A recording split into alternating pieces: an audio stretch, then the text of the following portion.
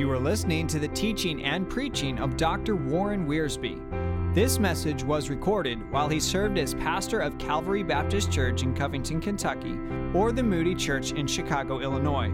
For additional resources, please visit 2prophetu.com. That's the number 2, PROPHETU.com. And now, Dr. Warren Wiersbe. We open the Word to Exodus chapter 15. I'm reading verses 22 to 27. And we're considering tonight another of the names of Jehovah in the Old Testament.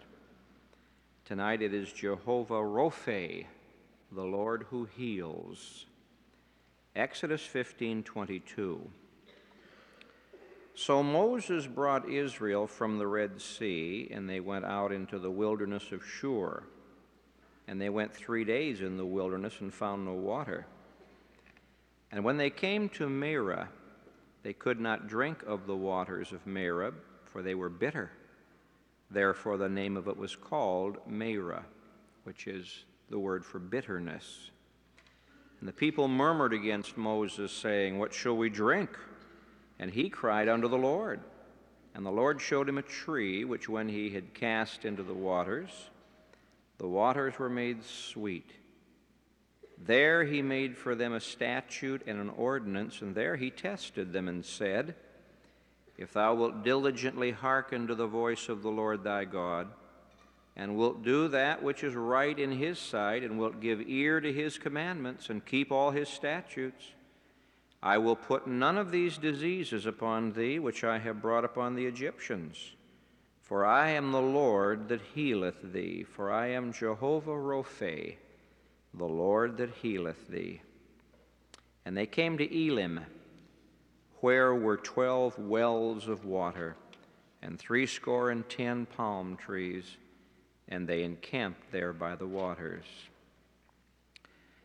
Exodus 15 is a remarkable chapter. Israel had been delivered from the land of Egypt, and you find them singing in the first 21 verses, singing and dancing and rejoicing on the other side of the sea because God had given them a great victory.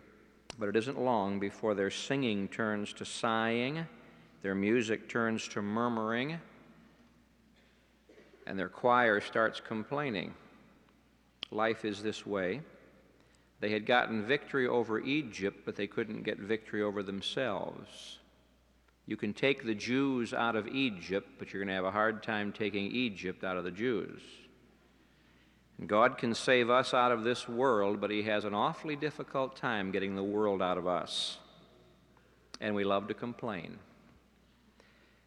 Now, the difficult experiences of life are teachers. Life is a school.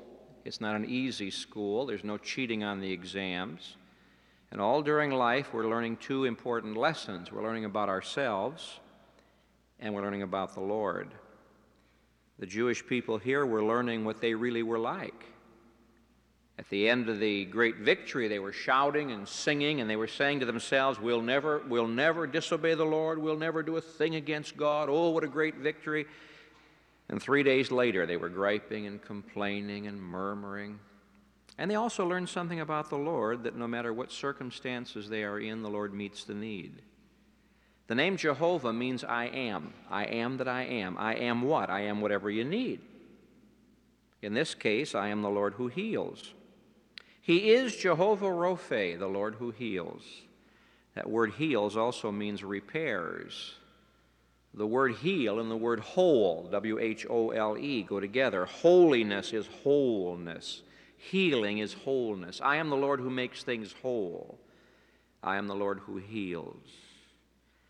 Now, in this life, there is another person who's the destroyer. The thief cometh not but for to steal and to kill and to destroy. That's Satan. In our lives and through our lives, either we are destroying or we're building. Either we are healing or we're infecting. Wouldn't it be an awful thing to go through life and infect people? We can trust God to heal us. I want to share with you several areas in our lives where we can expect God to want to touch us and heal us. Let's start with the first one, the most obvious one. He's the Lord who heals our sinful hearts. In the Bible, sin is pictured in many different ways. It's pictured as defilement, and God has to wash us. It's pictured as distance, and God has to come and find us. It's pictured as darkness, and God has to bring the light to us. It's pictured as death, and God has to bring life to us. But often in the Bible, sin is pictured as disease, and God has to bring health to us. Back in the Old Testament law, in Leviticus, God used leprosy as a picture of sin. And he devotes 2 long chapters in Leviticus just talking about leprosy. Certainly God knew that ultimately leprosy would be a conquered disease. You wouldn't have plagues of leprosy. And yet he had these chapters written. Why? Because it's a picture of sin. In Isaiah chapter 1, when God gives a full-length photograph, an X-ray if you please, of the nation of Israel, he describes them as a body just covered with sores, wounds, putrefying sores that had not been cleansed or mollified with ointment. God pictures sickness. God pictures sin as sickness. And God pictures salvation as healing. That's the meaning of Psalm 103, verse 3, where he says, "Who healeth all thy diseases. Bless the Lord, O my soul, and all that is within me. Bless his holy name. Bless the Lord, O my soul. Forget not all his benefits. Who forgiveth all thine iniquities. Who healeth all thy diseases." That's what the Hebrew poet calls parallelism. The second stanza, the second line, reflects and amplifies the first line. Who forgiveth all thine iniquities, who healeth all thy diseases. God pictures forgiveness as healing. Now, it's obvious that God doesn't heal all diseases, or we wouldn't have any cemeteries. I was sharing a pastor's conference with my dear friend Howard Sugden, and one of the pastors there was really gung-ho on divine healing. And he was trying to disrupt things a little bit. And he said very pointedly to my friend Dr. Sugden, "Don't you believe God can heal every sickness?" And Dr. Sugden quietly said, "Yes, every one except the last one." And he's right. When the Bible says God heals all of our sicknesses, all of our diseases, he's talking about the forgiveness of sins. He's talking about the spiritual healing of the heart that comes when you trust Jesus Christ as your Savior. This is where some people have gone haywire on Isaiah chapter 53. I think you've read Isaiah 53 enough to know that there's a little statement in there that has to do with, some of the physical needs, according to some people. Isaiah 53:5.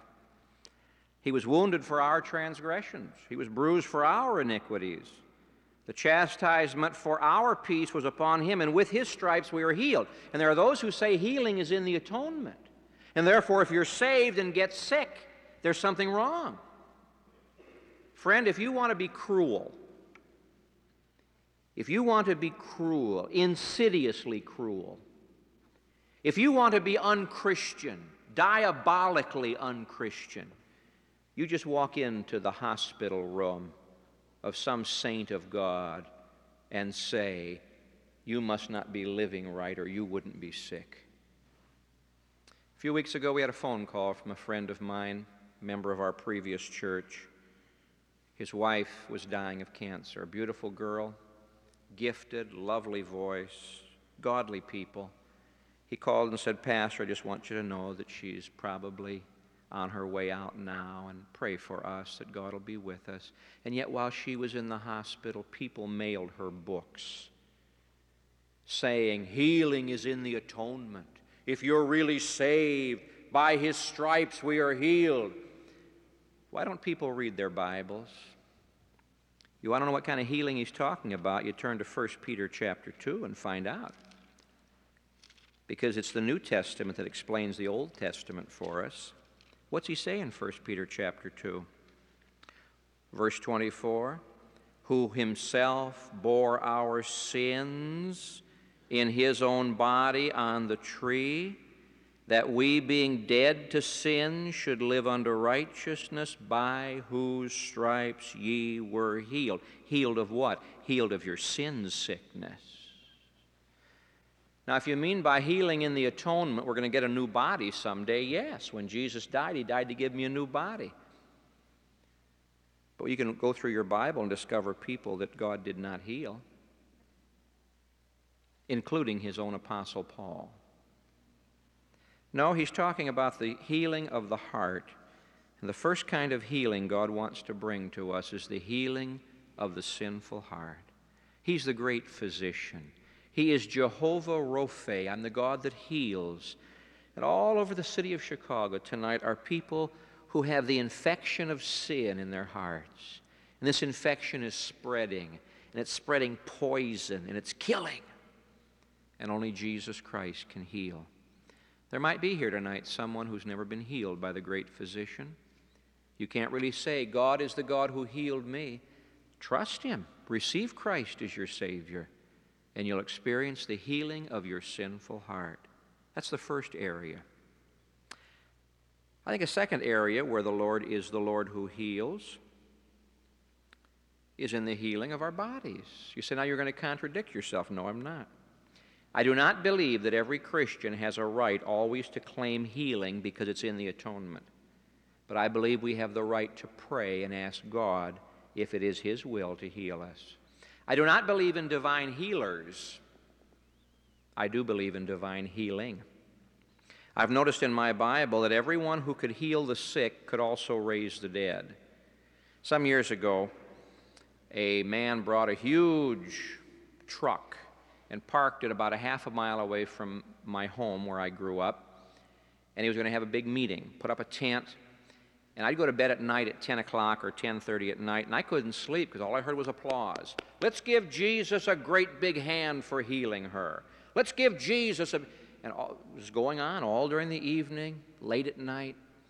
And on the side of the van it said, heal the sick, cleanse the leper, raise the dead. I had no report that any dead people were raised. I believe that God does heal. I've experienced it. I faintly remember being taken out of the ambulance, a mess.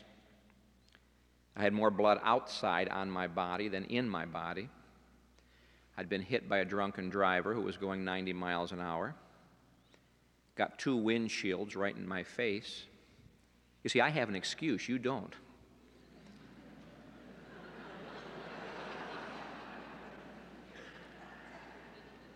And taken into the emergency ward to be put back together again.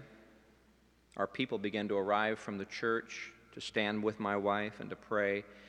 And the hospital chaplain came down, an unbeliever.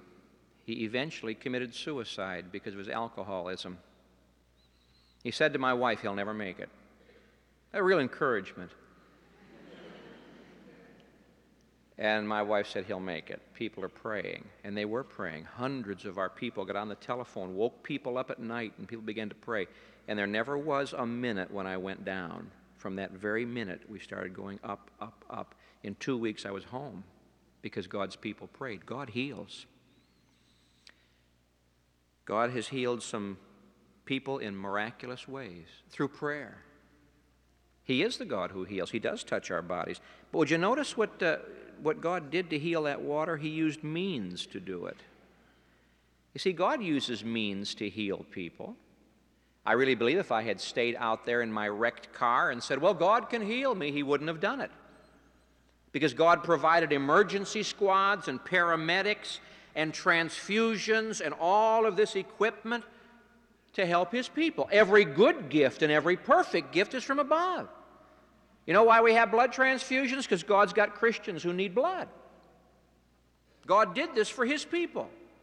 You know why we have all of this equipment? God knows we need it. God uses means to heal people. When he said, I am the Lord who heals you. Now get that tree, throw it in the water. God used means. And God said to the Jewish people, obey my law and you won't get sick. He gave them some good laws to keep them from getting sick. He told them what not to eat. He told them how to handle the waste products. You know, a sanitary engineer can read Exodus and Leviticus and discover modern sanitation. You know that God told his people to wash their hands in running water? That was in the Old Testament long before doctors. Why, when doctors first began to wash their hands, they were criticized for it. Did you know that? God told them what not to eat. God told them where to put their waste material. God told them to wash with running water. God instituted quarantine. He says, boy, if you've got a running issue, get out of the camp. If you've got leprosy, get out of the camp. God isolated long before we ever did this. And so it was true. If the Jews obeyed God's law, they wouldn't get those diseases that they would have gotten down the land of Egypt. And if they did get sick through disobedience, it was God's chastening for them. Now, sometimes we get sick just because we're human. I'm amazed we aren't more sick than we are. I'm sure I breathe a pack of cigarettes just in restaurants in Chicago in 1 week. I was having lunch with a friend recently, and the people on the next table, I felt like I was smelling the exhaust pipe of a truck. A person could get cancer secondhand in Chicago.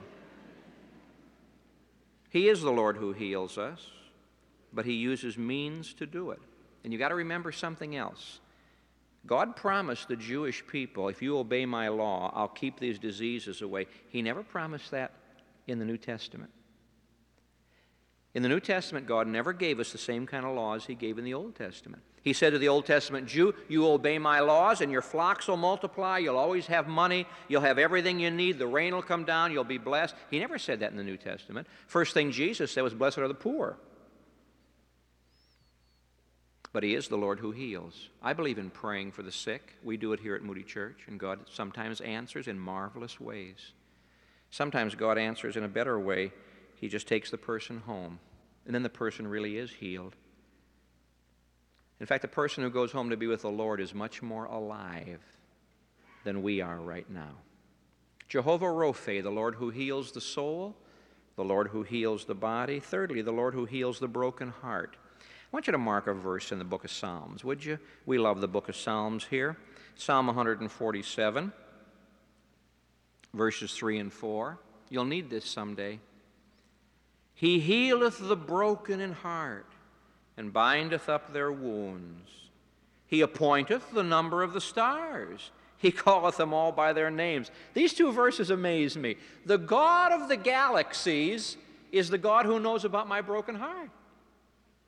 Now, I can understand verse 4.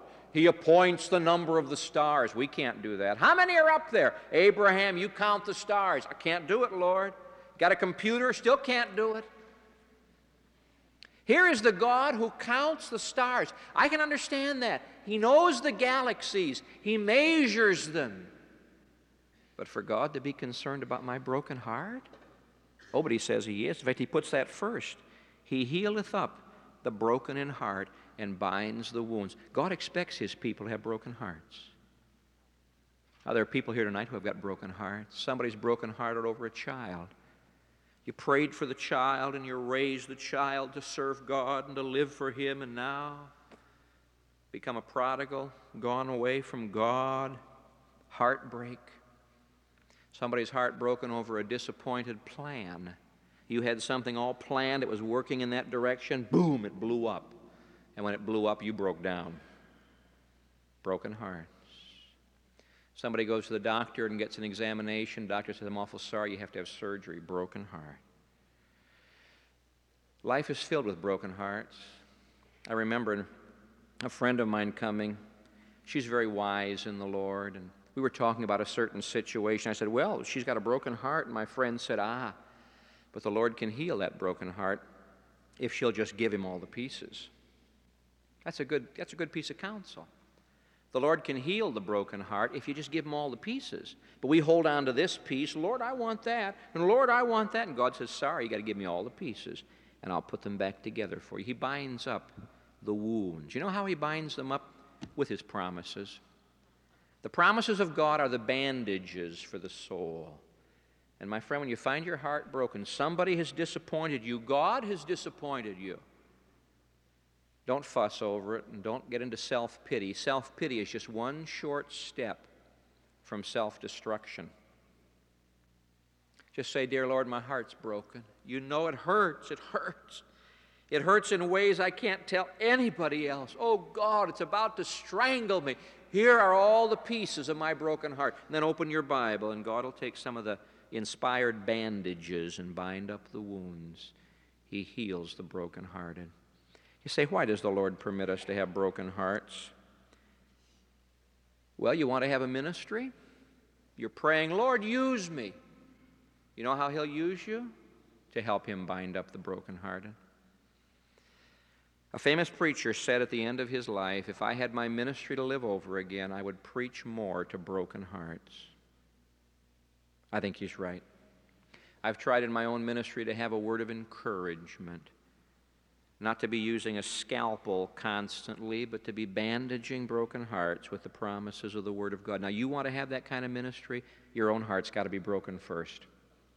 You really can't minister to a broken heart unless you've been ministered to for your broken heart. He's Jehovah Rophe. He heals the broken heart. Jeremiah chapter 3 and verse 22 says He heals our backslidings. Jeremiah is the only Old Testament prophet who really preaches about these backslidings. You don't find the word backsliding in the New Testament. The idea is there, but not the word. But Jeremiah uses it over and over again. Israel's backsliding, not back jumping. Nobody ever jumps out of the will of God. You kind of slide out of the will of God. I will heal their backsliding. Heal. He's comparing backsliding to getting sick. Remember the last time you got sick? Here's the way it went. A sneaky old germ got into your system. You didn't know it was there, but it got in somehow. Some defilement, some infection got in. Then gradually you began to decline. You got tired. You lost your appetite. You got irritable, snapping at your roommate and snapping at your family. And then you had a collapse. All of a sudden, couldn't do it anymore. Done for. A lot of pain, a lot of discomfort, fever, restlessness. Doctor comes, says, "Oh, we can take care of that." Orders a few $100s in medicine, gives you some injections, and kills all the germs. But you know what? Even after you've killed the germs, you still have to recuperate. Remember that? Sure. God kills all the germs, and then you've got to recuperate, get back again. Well, you know, backsliding's like this. A little bit of sin creeps in. Envy, criticism, impure thoughts, malice. Just a little bit of sin creeps in, and it starts to infect the whole system. Before long, you're spiritually listless. You lose your appetite for things spiritual. You get irritable, get critical, don't want to feed on the Word of God. There's a gradual decline, and then, boom, there's a collapse. And someone says, "What happened to him?" Oh, he's been growing germs. Should have killed them when they got in the system. Then you come and say, "Lord, I'm sorry, I'm backslidden, forgive me, cleanse me." And God wipes away the sin. God cleans out the germs, but you still got to recuperate. A lot of folks forget this. I counsel with a lot of people. They say, "Pastor, I've been living away from the Lord for the last 6 months, but man, I've confessed my sin. Why am I not stronger?" It takes a while to recuperate from backsliding. Get your appetite back, feed on the Word of God, get some exercise, some sunshine. He heals our backsliding. Maybe somebody here tonight is infected and just needs to be cleansed and healed of backsliding. Gotten spiritually irritable. But back to Exodus chapter 15. Finally, our Lord heals our bitter circumstances of life. Let's go back with the Jews now and see what happened. Life is a combination of bitter and sweet. The sooner you learn that, the better off you'll be. Life is not all sweetness, and life is not all bitterness. And when you're enjoying the sweetness, keep in mind there's going to be some bitterness. And when you're in the midst of the bitterness, keep in mind God has the sweetness. You see, you have Merah, which means bitter, and you have Elim, where you had water and palm trees and refreshment. And God knows how to balance our lives. The Arabs have a proverb that says, "All sunshine makes a desert." God knows how to balance our lives. And God delivered Israel from Egypt, and they sang on the shores of the Red Sea, "The Lord hath triumphed, praise God." And then he started marching. 1 day, no water. 2 days, no water. We may be there someday. 3 days, no water. You know what God was teaching them? You can't live on past victories. Can't do it. Some of you are trying to. Oh, I had a great time in church. Praise God, I'm glad you did. But next week, what good will it do us? Can't live on past victories. He was teaching them that they couldn't trust themselves, but they could trust Him. Now, 3 days without water is bad enough, but when you do find water and discover you can't drink it, that's worse. They said, "Lord, what kind of a God are you? You love us. You know, we sang the doxology, praise God, from whom all blessings." These are blessings. 3 days, no water, and now we find water and it's bitter. That's disappointment. You've been through that. 1 day, 2 days, 1 week, 2 months, 2 years. Oh, God. There's the answer. No, it isn't. He was teaching him not to walk by sight, but to walk by faith. We're so prone to jump on the first thing that comes along. We're going through difficult circumstances. Oh, there's the answer. No, the answer is never there or there. It's up. It's God.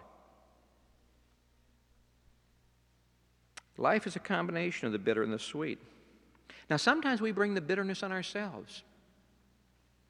Here they were drinking bitter water in the will of God. They were obeying God, following the pillar of cloud, following the pillar of fire, and they came to the water. Here was bitterness in the will of God. But sometimes we bring the bitterness on ourselves. Remember Naomi? Naomi and her husband lived in Bethlehem. A famine came. They left Bethlehem, went down to Moab. God had cursed Moab. God says, "Moab is my wash pot." You know what that means? Moab is where I throw my garbage.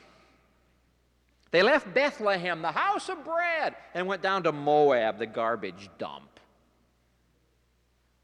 Her 2 sons married girls of Moab. Jews weren't supposed to do that. Then the 2 boys died. Oh, what a rough life. Famine, 2 funerals. Then the daughter-in-law leaves, and Ruth says, "No, I'm going to stay with you." And Ruth and Naomi alone, the husband died, the boys died, go back to Bethlehem. And they said, "Hey, here's Naomi." She said, "Don't you call me Naomi anymore. You call me Mara, bitter." Well, just a minute, young lady, or old lady, as the case might be. You brought that bitterness on yourself. Who told you to leave Bethlehem? Who told you to go down to the garbage dump? Who told you to marry your sons to girls outside the covenant? Don't you come and complain about bitterness. You brought it on yourself.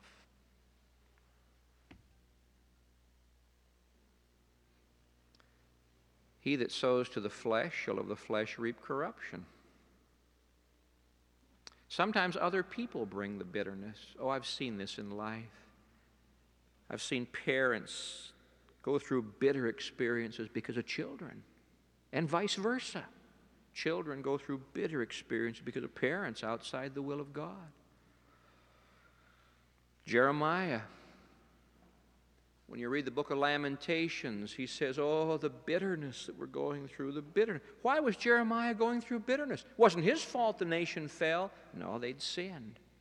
But here they were bitter because they didn't find what they expected, yet they were in the will of God. Now, the big question is, what do you do when life gets bitter? You've seen the bumper sticker, haven't you, that says, when life gives you a lemon, make lemonade. That's a cute philosophy, but how do you do it? Back during the Depression, the song they were singing was, "Every cloud has a silver lining." Someone says, great, how do I get it to the bank? Some of these cute philosophies, life gives you a lemon, make lemonade. Great. How do you do it? There's some people, when life gets bitter, they murmur. Verse 24, the people murmured, complained. Oh, the bitter people you meet. They take it out on the bus driver. Take it out on the elevator operator. Take it out on other people. They're bitter against life. Poison. Some people, like Moses, when life gets bitter, they pray. He cried unto the Lord. When you've come to the point in life where you find bitter waters where you expected sweet waters, turn to God. Just say, now, Lord, you brought me here. If you want me to drink bitter water, I'll drink it. Whatever you want me to do, I'm here. I can't explain it. I don't enjoy it, but here I am. Moses said, Lord, you got to do something. God said, Moses, open your eyes. There's a tree over there. You know, the solution to many of our problems isn't very far away. You just have to have God open your eyes. He took the tree and cast it into the water, and the water became sweet. Now, all of this is a parable. All of this is certainly a symbol of what? Of how the Lord makes the bitter things in life sweet. How does He do it? He takes us to a tree. What tree? Calvary. Who His own self bore our sins in His own body on the tree. I've noticed in my Bible, in the New Testament, that whenever the writer talks about suffering and difficulty, he invariably connects it with Calvary. 1 Peter, the whole theme of 1 Peter is suffering, suffering, suffering, then glory. And every time Peter talks about suffering, he ties in the cross of Christ. For even hereunto Christ suffered for us, leaving us an example that we should follow His steps. You know what to do when you find the bitter waters? You might find them at home, you might find them at school, you might find them here at the church. When you're drinking of the bitter waters, you know what you should do? You know what I should do? Number one, pray. Dear Lord, what should I do? Number two, identify it right away with Jesus Christ. Say, Lord, you drank the bitter cup for me. There's some way you want me to sweeten these waters, and my first step is going to be to identify with your suffering. You suffered for me. When Jesus went to Calvary, somebody handed him a cup. In that cup was wine mingled with myrrh. Now, myrrh and myrrh, same basic word. Myrrh is a bitter, bitter substance. Has a narcotic influence, and when you mix myrrh with wine and drink it, it kind of deadens your feelings. But Jesus wouldn't drink it. When He went to the cross, He said, I'm not going to go there drugged. I want to be in full possession of my faculties, that willingly I can lay down my life for the sheep. No, He didn't drink that cup of narcotics, but He did drink a bitter cup.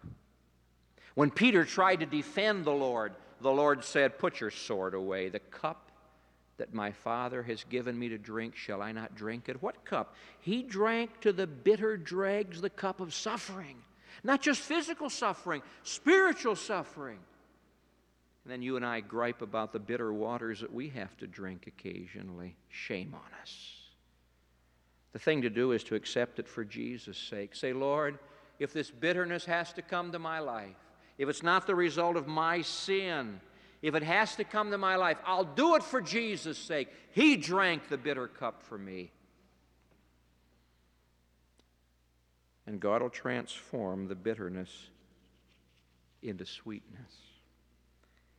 And then you know what else He'll do? He'll say, let's move on now. And so we'll leave that place of difficulty. And somebody will say, hey, I see trees. I see wells. Elim. And God leads us away from that place of bitterness to the place of blessing. Hear me, my friend. God knows how to balance your life. Just as He balances the universe, seed time and harvest, winter and summer, day and night. If we only had day, how horrible it would be. If we only had night, how terrible it would be. God knows how to balance it. God knows how to balance our lives. If all we had was Elim, with the trees and the fruit and the water, we'd get spoiled. If all we had was Marah with the bitterness, we'd become bitter. And God knows how to balance them. But did you notice this? He didn't lead them to Elim until first they had learned how to make the bitter waters sweet. You say, why hasn't God led me to a place of rest and refreshment? Have you let Him make the bitter waters sweet? Are you complaining about the bitter waters? No need to complain. Take it to the cross. Take the tree, apply the tree to the sufferings of life by simply saying, as Jesus did, the cup that my Father has given me, shall I not drink it? Father, I will drink this cup. Jesus suffered for me. If I must suffer, I will suffer. And then He has a way of moving in and making those bitter waters sweet. He is Jehovah Rophe, the Lord who heals. Whatever may be the wound in your life or the bitterness in your life, let Him heal it. You'll be happier. Others will be happier.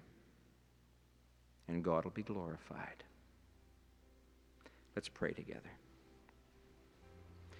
We're thankful, Father, for this time together, for the ministry of the Word through music that is spoken to our hearts, for this encouragement from your Word in preaching that has encouraged our hearts. I want to thank you, Father, for teaching me, and I pray that you've helped me to teach others. We accept your will, O God. We would not want to murmur, complain. The cup that you give us, we drink. If it's bitter, we do it for Jesus' sake. Help us to live by faith. I pray in His name. Amen. All of Dr. Warren Wiersbe's material is owned and managed by ScriptText. The material contained in this podcast is copyrighted and is for personal use only, not to be duplicated or sold without prior written consent from ScriptText.